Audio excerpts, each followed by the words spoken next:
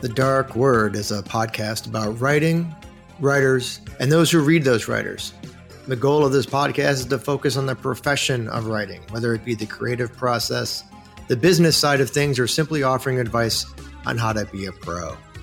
We'll be hearing from some of the best in the business over the upcoming episodes. And true to our name, The Dark Word focuses on writers who tend to hang out in the shadowy side of the room. These are the names you think of when you hear horror, suspense, noir. The names who have chilled you and thrilled you. So follow me down this dark hallway, because there's someone I'm dying for you to meet. Dying for you to meet. Dying for you to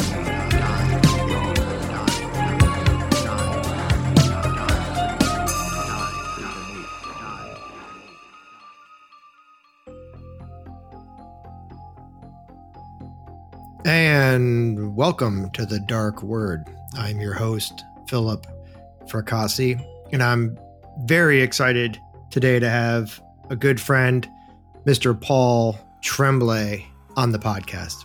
Paul has won the Bram Stoker British Fantasy and Massachusetts Book Awards. He's the author of Survivor Song, The Cabin at the End of the World, Disappearance at Devil's Rock, A Head Full of Ghosts, the crime novels Little Sleep and No Sleep Till Wonderland, and a short story collection, Growing Things and Other Stories. His essays and short fiction have appeared in the Los Angeles Times, the New York Times, Entertainment Weekly Online, and numerous years' best anthologies. He has a master's degree in mathematics and lives outside Boston with his family. Paul, thank you so much for being here today. Oh, thank you, Philip. Wow, that's a long, obnoxious bio. I need to trim that. It's hard work to hear it out loud. And it's missing some stuff because you have a book coming out and you have some early work that I want to get into. And maybe we'll start there.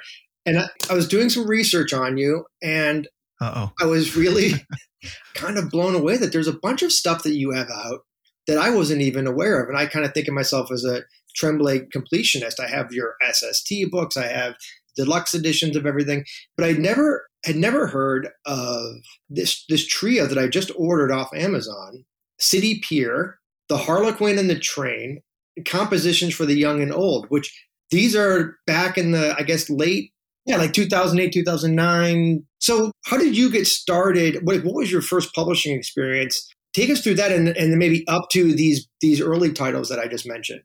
I mean, when I first started writing, which was, just first, like, hey, I'm going to mess around with writing, was mid to late 90s. And I didn't really start getting more serious with it until about like 2000, 2001. And that's when I first started selling some short fiction, to decent paying markets. Obviously the publishing landscape is much different now than it was, 20 years ago, which probably goes without saying. Mm-hmm. But, hopefully some of the fundamentals still apply. But like, I never gave away any of my fiction for free, certainly not in the beginning. Like, even if it was only $10, I felt like it was important that I got paid something.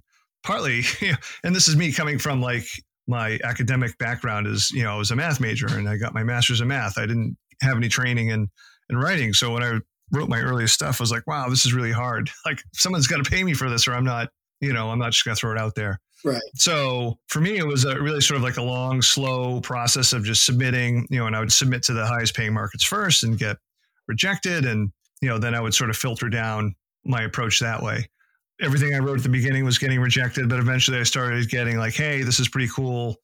Try us again, those kind of rejections. And maybe even the editor might take some time to tell me why they were rejecting it and look for improvements. So eventually, I joined the HWA probably around like 2000, 2001 and was hooked up with a mentor. His name was Steve Eller, who was definitely a big help in my writing career. Because as I mentioned, I didn't go to school for writing. So I don't know, from like 2000 to 2004, 2005, I managed to sell a bunch of short stories. Some of them were like $10, but, I did manage to sell like a bunch in the range of like 1 cent a word to 3 or 4 cents a word. And my first short story collection, which you mentioned, had Compositions for the Young and Old through Prime Books.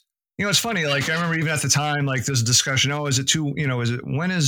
when is it too early for an author to have a short story collection out? And I don't know if I have a hard and fast answer. Right. In retrospect, was it too early? Maybe, probably.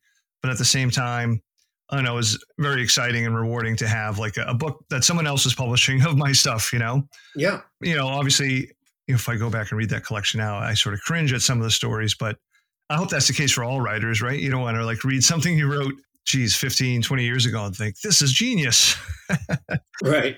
How many stories do you think, I don't have an absolute number, I'm just curious, how many stories did you publish, you think, before you went into that first collection? And how many stories in that first collection had been previously published? I want to say I probably had sold maybe 30 stories at that point. Wow. Including like small poems and like flash fiction pieces as well. So I think in that collection, my memory is not going to be great. Certainly the majority had been previously published. I want to say maybe like 2 or 3, maybe 4 at the most of the 15-ish stories hadn't been published. That weird little collection had 2 different lives. Like the first edition of it in 2004 had a wonderful introduction from Jeffrey Thomas, who was really the first, big professional writer that I really admired, that like sort of took me under his wing a little bit and was really supportive of my early stuff. And then for whatever reason, a year or so later, we had that book republished or reissued with a different story or 2, and also with a Stuart Ornan introduction. Oh, interesting. In a different cover, maybe thinking like, I think Sean Wallace at the time was like, these are a little bit more, I don't know, like a mashup of horror and literary fiction as opposed to a mashup of science fiction and horror. Although there was a few of those in there. You mentioned City Pier. That was sort of like me wearing my Jeffrey Thomas sort of fandom, and also Jeff Vandermeer and Kurt Vonnegut, and some other writers that mix sort of science fiction and other genres. City Pier were these cycle of 4 stories that took place in my own sort of like science fiction fantasy setting, where sort of, American, but never really names, Western city, sort of out of time, but maybe near future.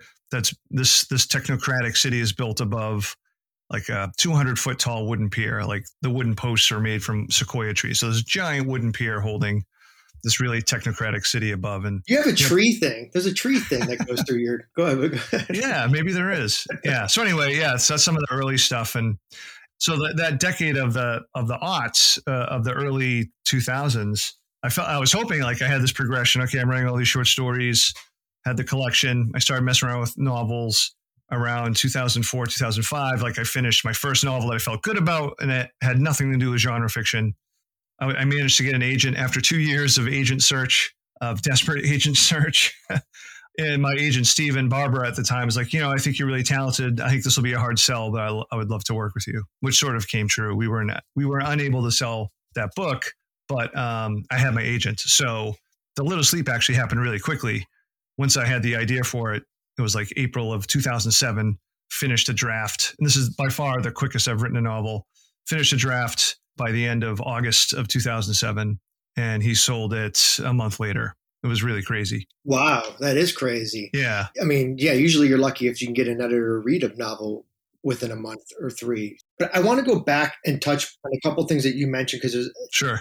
First of all, I think it's really interesting. I think this is a good thing for writers to hear, because you mentioned at the top that you start with the high when you're submitting a short story. You start at the top and you work your way down. Right. And I think a lot of writers, it's a good lesson for a lot of writers to hear, because, and I've heard this from our mutual friend Larry Barron often as well, is that you always want to start at the top and let those guys reject you first. I think there's a confidence issue with a lot of new writers where they feel like, well, I can't submit to fantasy and science fiction because I'm not good enough. So I'm going to submit to this, website that just launched yesterday. Right. But I think you always want it, right? There's no harm, no foul. Like start at the top, and worst case you get rejected, which is going to happen anyway a million times in your career.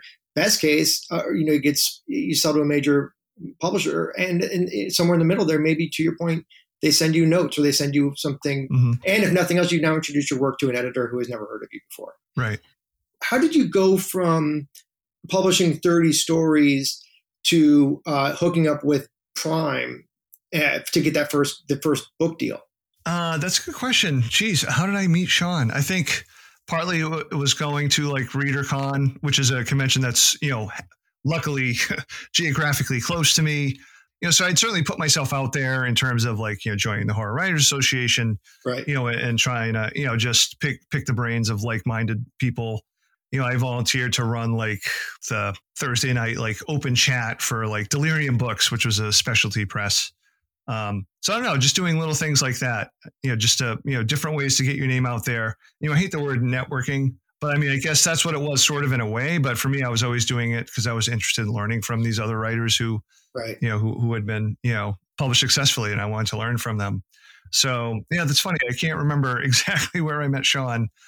And Sean was the editor at Prime? Yeah, Sean, owned and ran Prime Books. Eventually, I don't know what came first, me serving as like a slush reader for Fantasy Magazine, and then my collection, it might have been right around the same time, so I did some work for Sean that way too, as an editor in that decade as well.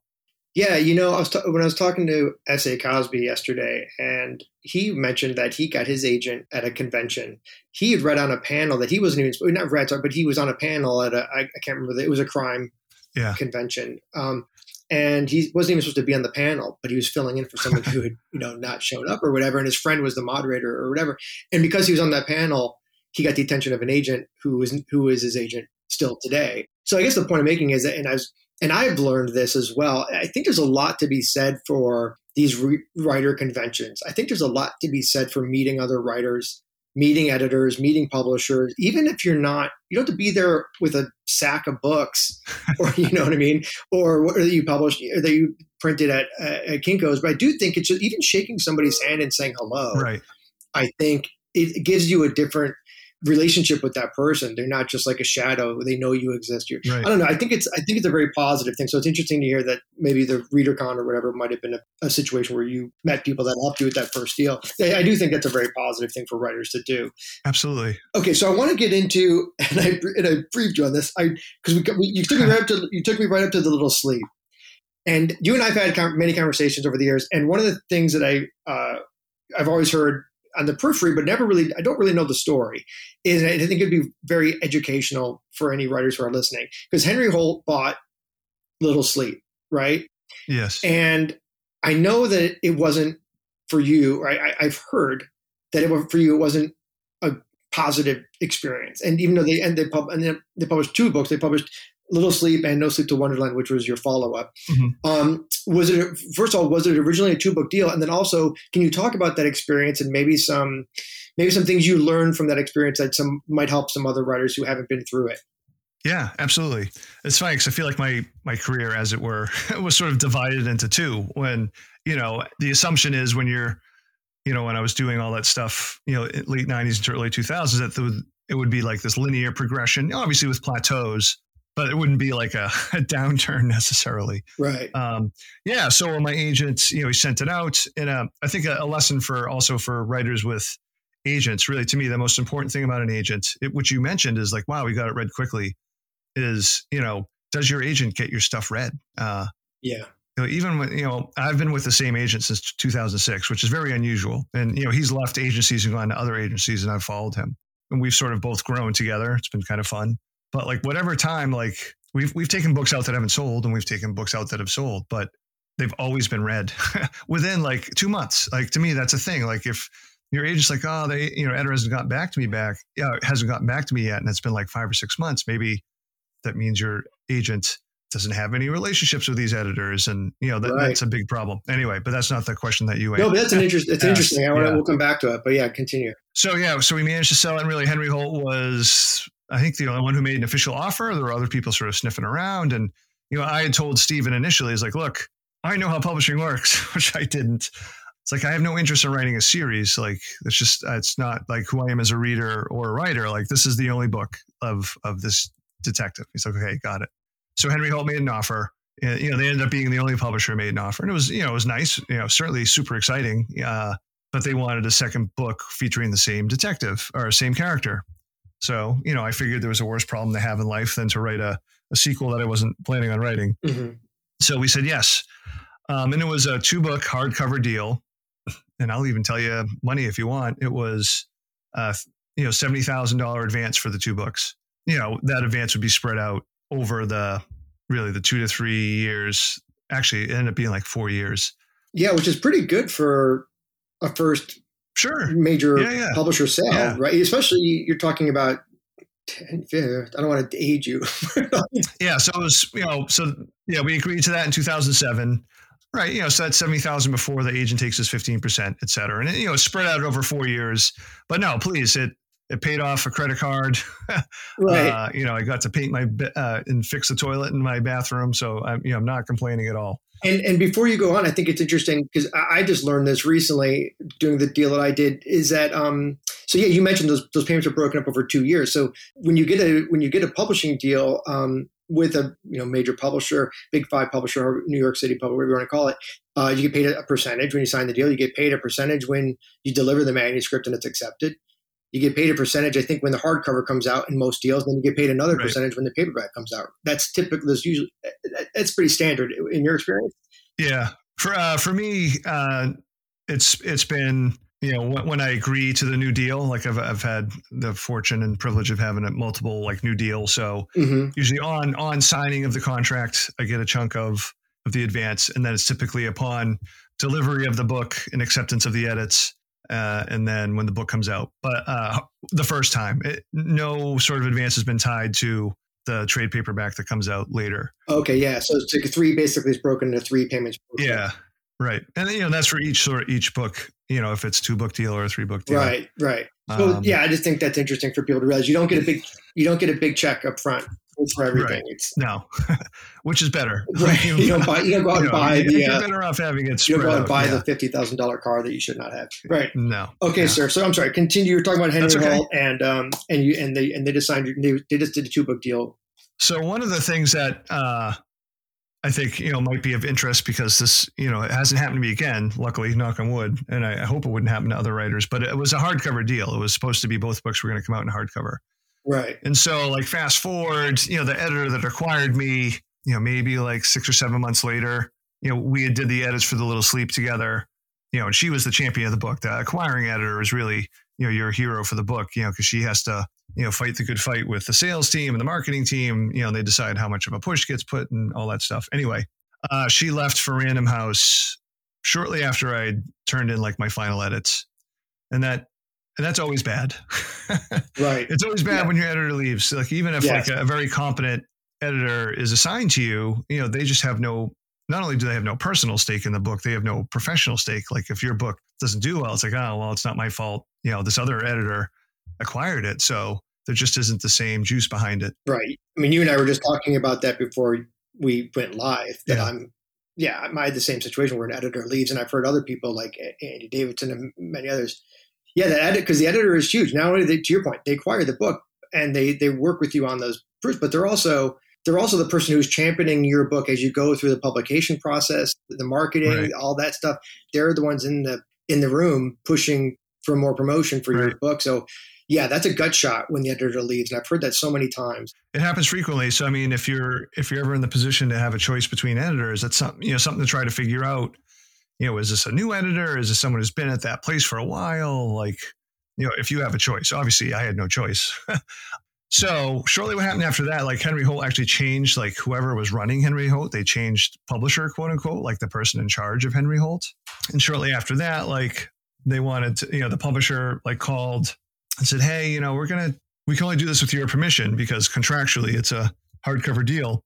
We want to publish The Little Sleep as a trade paperback original. We think this book would do much better in that format. It used to be a stigma that, this is how they were selling it to me. Right. So, because this was my first deal, I didn't feel like I was in a position to demand that they publish The Little Sleep as a hardcover because I figured out if I do that, they're just going to like not do anything for the book and like never even put out a paperback after that. So, just trying to be like a good team player, we agreed that it would be trade paperback original, which also meant I really had no shot of making back the advance, So all those things combined together, I think the artwork with all the guns on the cover, I know scared away some readers. So it really was just like, I think The Little Sleep did okay. Like it never didn't come close to making back its advance at all. Got, a nice review in the LA Times, it got some reviews, but by the time like the second book came, the cover was terrible. There was no push put behind it at all. Like my editor did a great job of actually physically editing the book, but there was nothing within the company itself. And to put the cherry on the top of, never mind the publisher not putting anything behind No Sleep to Wonderland. The week that the book came out, February of 2010, was the week Macmillan was first negotiating the price point of Kindle with Amazon, and Amazon reacted by pulling all of Macmillan's books off of Amazon. So the first week, No Sleep to Wonderland was available. You couldn't get it on Amazon. That was sort of the Wild West of the ebooks, I think, right around those early aughts was when, so Paul was saying you get usually I think you get like between 10 and 15% of hardcover. You get like 7.5, 8 to 10%, depending on your deal of paperbacks, but obviously the price point's different. So that's a major gap. But then you usually get like 20, 25%, depending on who you're talking to for ebooks. Right. You get 25 to 50% of profit for audiobooks. So there's all these different things that trickle in here and there. But yeah, if they cut hardcover out, that's a major way to make back your advance. Yeah. And in 2010, audiobooks weren't what they are now. Like on CD, I don't remember. Yeah. I mean, like they weren't, yeah, right. There wasn't that many for, streaming, you couldn't like download the MP3 like we do now, or just listen to it through Audible or iBooks or, whatever you use now. Just like there wasn't the audiobook readership that there is now, not even close. Let me ask you this. If you could go back to that Henry Holt deal, knowing what you know now, having had much more success, is there anything that you think you could have done differently at the time? I'm only asking this not to make you lose sleep tonight. Sure. I'm only asking because I thought maybe it'd be helpful for people who maybe find themselves in a similar situation. Is there anything that you would go back and change that you would be in your control to change? So the hard part is there's only so much you can do as the writer. However, like I think some of my assumptions are like, oh, I'm with a big publisher, all my problems are solved. Or, they'll take care of everything. I was surprised to learn like how much of the promotion I still had to do myself. So I would have been a little bit more proactive on that end. Like I would have tried to set up more readings or do more local stuff as opposed to just waiting for, the publicity that was assigned to the book to do it.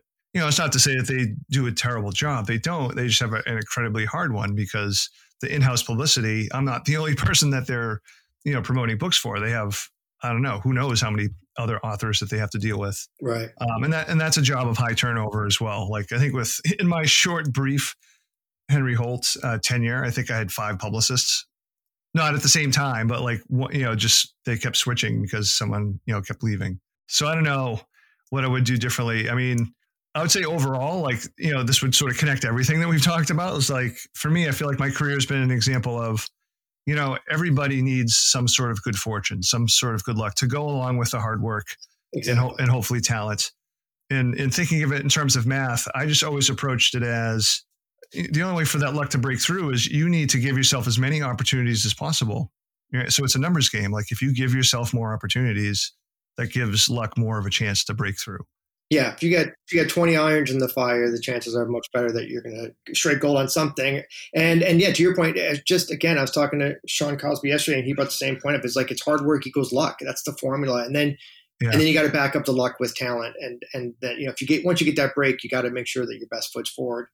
Okay, so I want to get into happier times. All right, Head Full of Ghosts hit 2015, became a huge hit, and I think. Part of that was like Stephen King read it and loved it and tweeted about it. But part of it was just a great book that I think hit it there. Oh, it's interesting. I remember when I just sold my first short story, Mother, which you blurbed for me kindly back in 2015. And weird to think it's 7 years ago, but it was.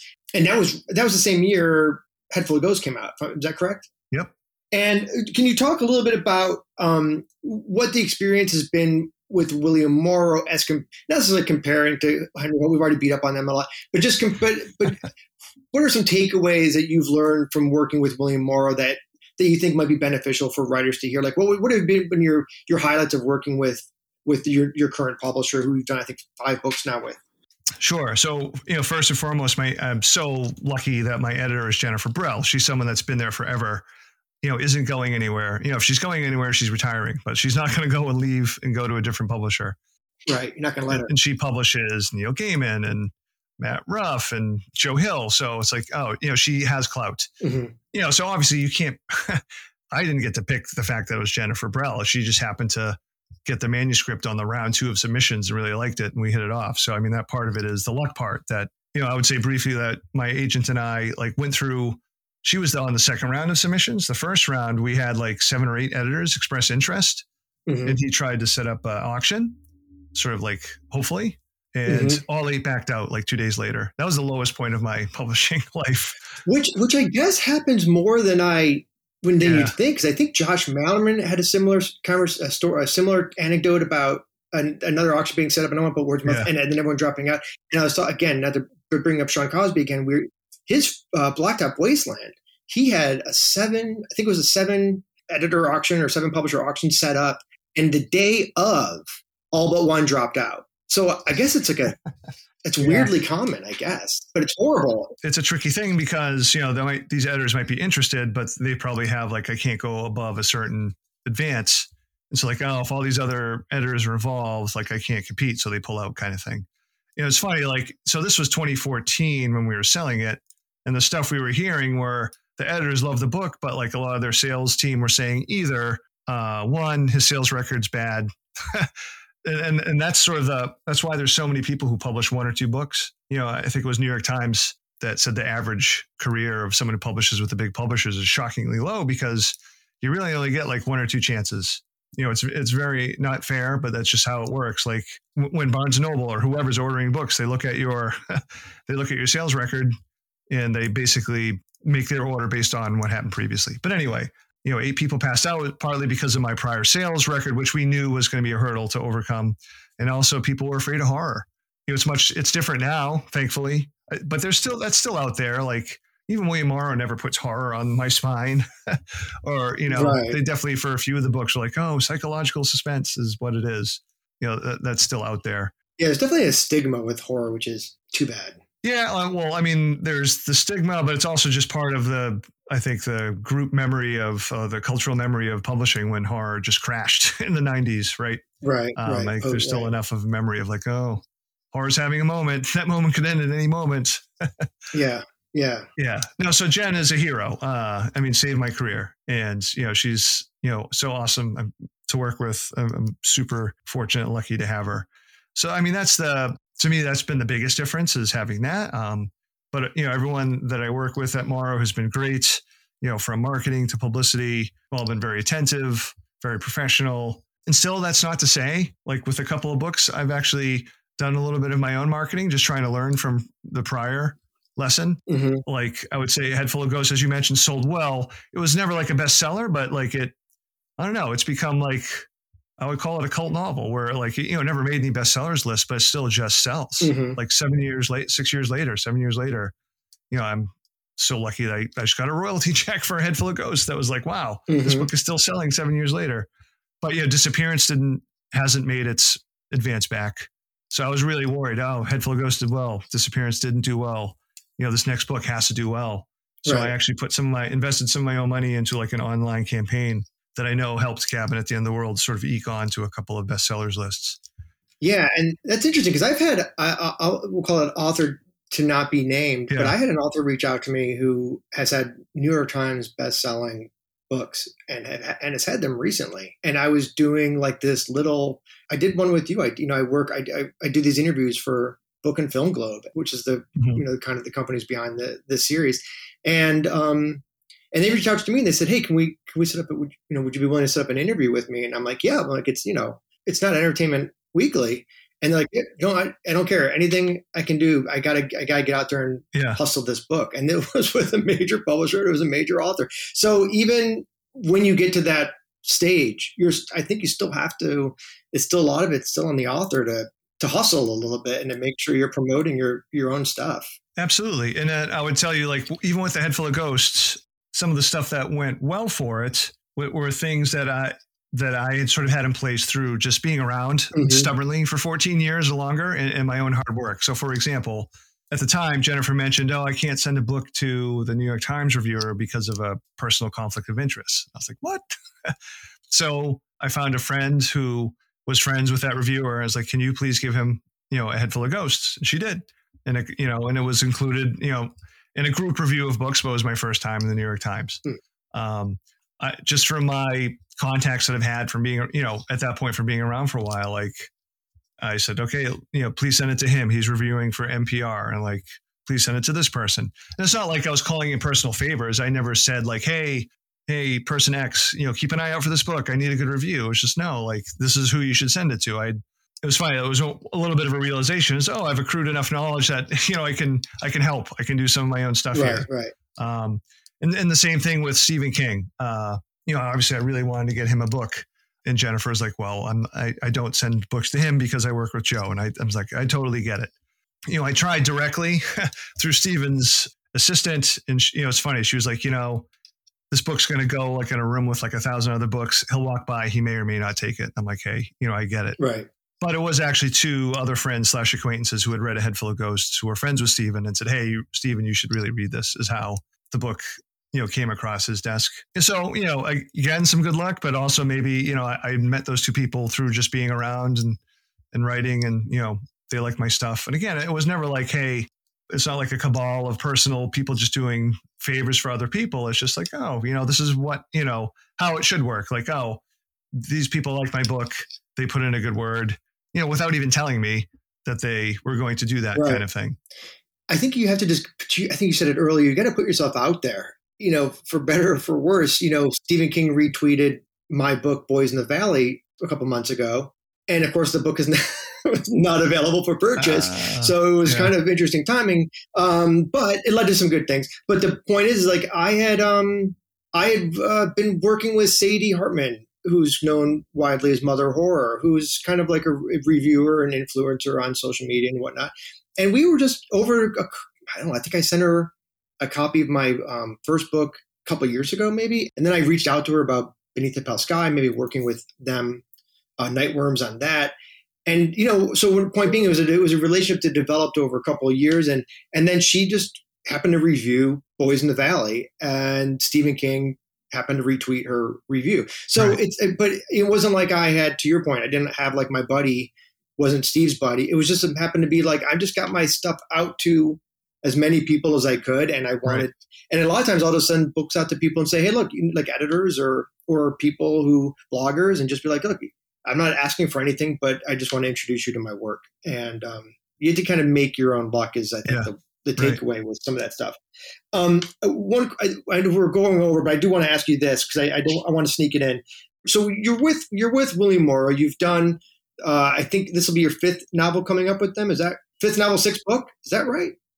3, 4th, including Growing Things. 5th novel, 6th book, and which is amazing, by the way. Congratulations! Thanks. It's a long time to be with one publisher, and I think what would be interesting is to hear about how. Okay, so you have your 2-book deal. Mm-hmm. Do you know what the first book is? Because that's the book that they read and they like. Right. The second book is, call it TBD. Yep. So when you're like, okay, I got to come up with that second book, or God, willing, 2 books of the ensuing deal. How are you thinking about pitching them that book? What do you take into consideration? How do you go about that process of going, okay, I think this is the book that I want to pitch to these guys? And is it always accepted? Great questions. So I'd say with A Head Full of Ghosts, I definitely had that in mind. It's like, I want to make sure I have a great relationship with this editor. So the book after A Head Full of Ghosts, that was the one I did the most sort of pitching. I was like feverishly trying to come up with different book ideas and trying to come up with the one that both Jennifer and I liked best, because I felt like that was really important. So it's funny, in a weird way, like Disappearance of Devil's Rock almost felt like, I don't want to say the compromise candidate, but like, I can't even remember what the other book idea I liked was better, but I liked something else better. She liked something else better, but they both had issues. So, I finally came upon Disappearance of Devil's Rock. And these were just like 1-page pitches, or what were you working off at this time? Those other ones were probably a little bit longer, like maybe like really brief summaries of what they could be or might be. The Disappearance one ended up being quite a bit longer. And that's the book I needed the most help with from Jennifer, to be frank, both in terms of like the summary. She really sort of hammered me on the end of what I had for the original idea for the end of that book, which she should have. And even like when I turned in the book to her, ended up cutting out like 10,000 words and did a lot of work to it. To fast forward a little bit, so those 2 books are done. It was like what year was that? 2017, April 2017. I was pitching her a novel and pitching her Growing Things. In the novel, I wrote like an absurdly long 30-page summaries. Like I felt like I wrote the book already. And I wasn't like totally on board. Like when I wrote it, I was like, I don't know if this is right or not. Like, and part of the reason why I felt that way is like I kind of dreaded the idea of writing the book version of what I just wrote, which isn't a good sign. But, my agent pitched it to her and she was just like, nah, on the novel. She's very straightforward, Right. No bullshit, old school, which is, I really appreciate. Right. My agent has a hard time taking it sometimes, but she wanted the collection. It's like, you have another idea for a book? My agent was sort of crushed, but I was almost like relieved. I'm like, oh yeah, I'll come up with something. And then I came up with The Cabin at the End of the World. So I'm glad that she made me, that she rejected that one. And that turned out to be a 3-book deal. Cabin, Growing Things, and then an unnamed novel, which I just sort of described to her over lunch one day. It's like, do you have an idea? I'm like, yeah, this is the idea. I was like, okay. Then with the most recent deal, Paul Bearer's Club, I wrote like 30 pages and a brief summary of what Paul Bearer's Club was. And the offer was for Paul Bearer's Club, another short story collection, which I wasn't pitching. That was a surprise. And another unyet named novel. So the short story collection, I just kind of sprung on her last week. I didn't tell her about the original novella that I was writing for it. Yeah, and I've sort of just jumped into now the next novel, which I haven't pitched her. I'm just going to be like, I don't know. I think at this point we've worked with each other for so long. I trust her. I think she trusts me that, it'll be something that we can work with. Yeah, that's interesting. So yeah, because it can be, I guess probably to your point, when you're with a new publisher, it's probably a little bit on the formal side. Maybe your agent's presenting something in a 2 or 3 page document. But then, yeah, once you get comfortable, it's like maybe you're just sitting there at lunch and you say, here's the idea. And I remember you talking about, and you can tell me if this is incorrect. Actually, I remember sitting at a bar at, I want to say it was Necronomicon. In Providence, yeah. Providence, and you were like, yeah, I'm working on this book, Cabin at the End of the World, at the time. And, but I remember, tell me this is a true story. And I think you were like trying to come up with an idea. And I think you were like on a plane going somewhere and you were like doodling in your book and you doodled like a cabin. That was Cabin. Yeah. I love that story. Laird had a great story. He talked about how he found, before he got published, he had found a copy of fantasy and science fiction on the ground. Wow. And he picked it up and he was like, oh, I should send it to these guys, not knowing that they were like an impossible market to sell to. Huh. I didn't know that story. And they bought the story, which is, I think it was Old Virginia. Oh, wow. That's amazing. Yeah, there's some good writer anecdotes out there.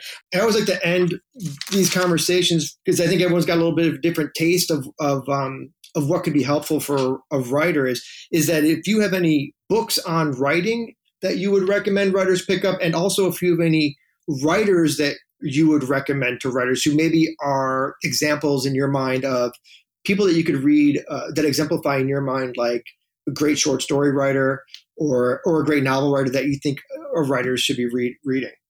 Sure. So when I first started writing, I read, and maybe this is important because, as I said, I never got an MFA, never studied it classically or academically, I should say. It's an older book, but John Gardner's The Art of Fiction.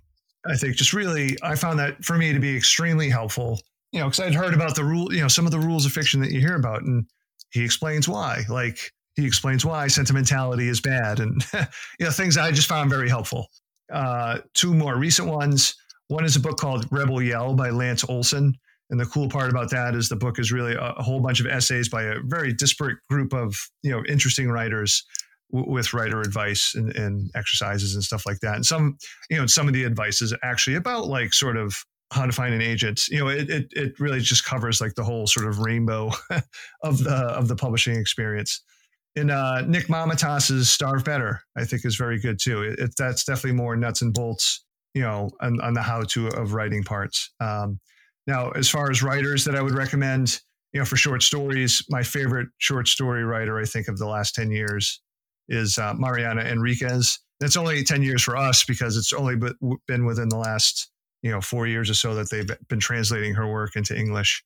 But she has 2 short story collections, which are amazing. She's Argentinian. Anyone writing horror short stories, she's a must read. I've definitely been learning a lot by reading her stuff.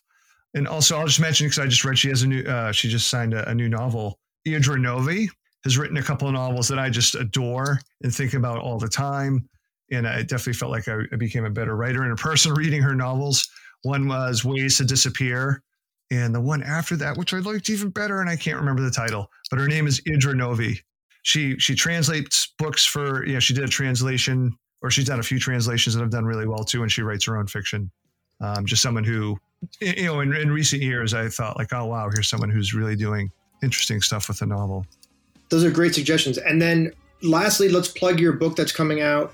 Paul, was it? I'm sorry. The Pallbearers Club coming July 5th. All right, Paul. Well, thank you so much, sir. I appreciate your time. I'm sure the writers who are listening do as well. And I wish you the best of luck with the upcoming release. And we'll talk to you soon. All right, Philip. Thanks.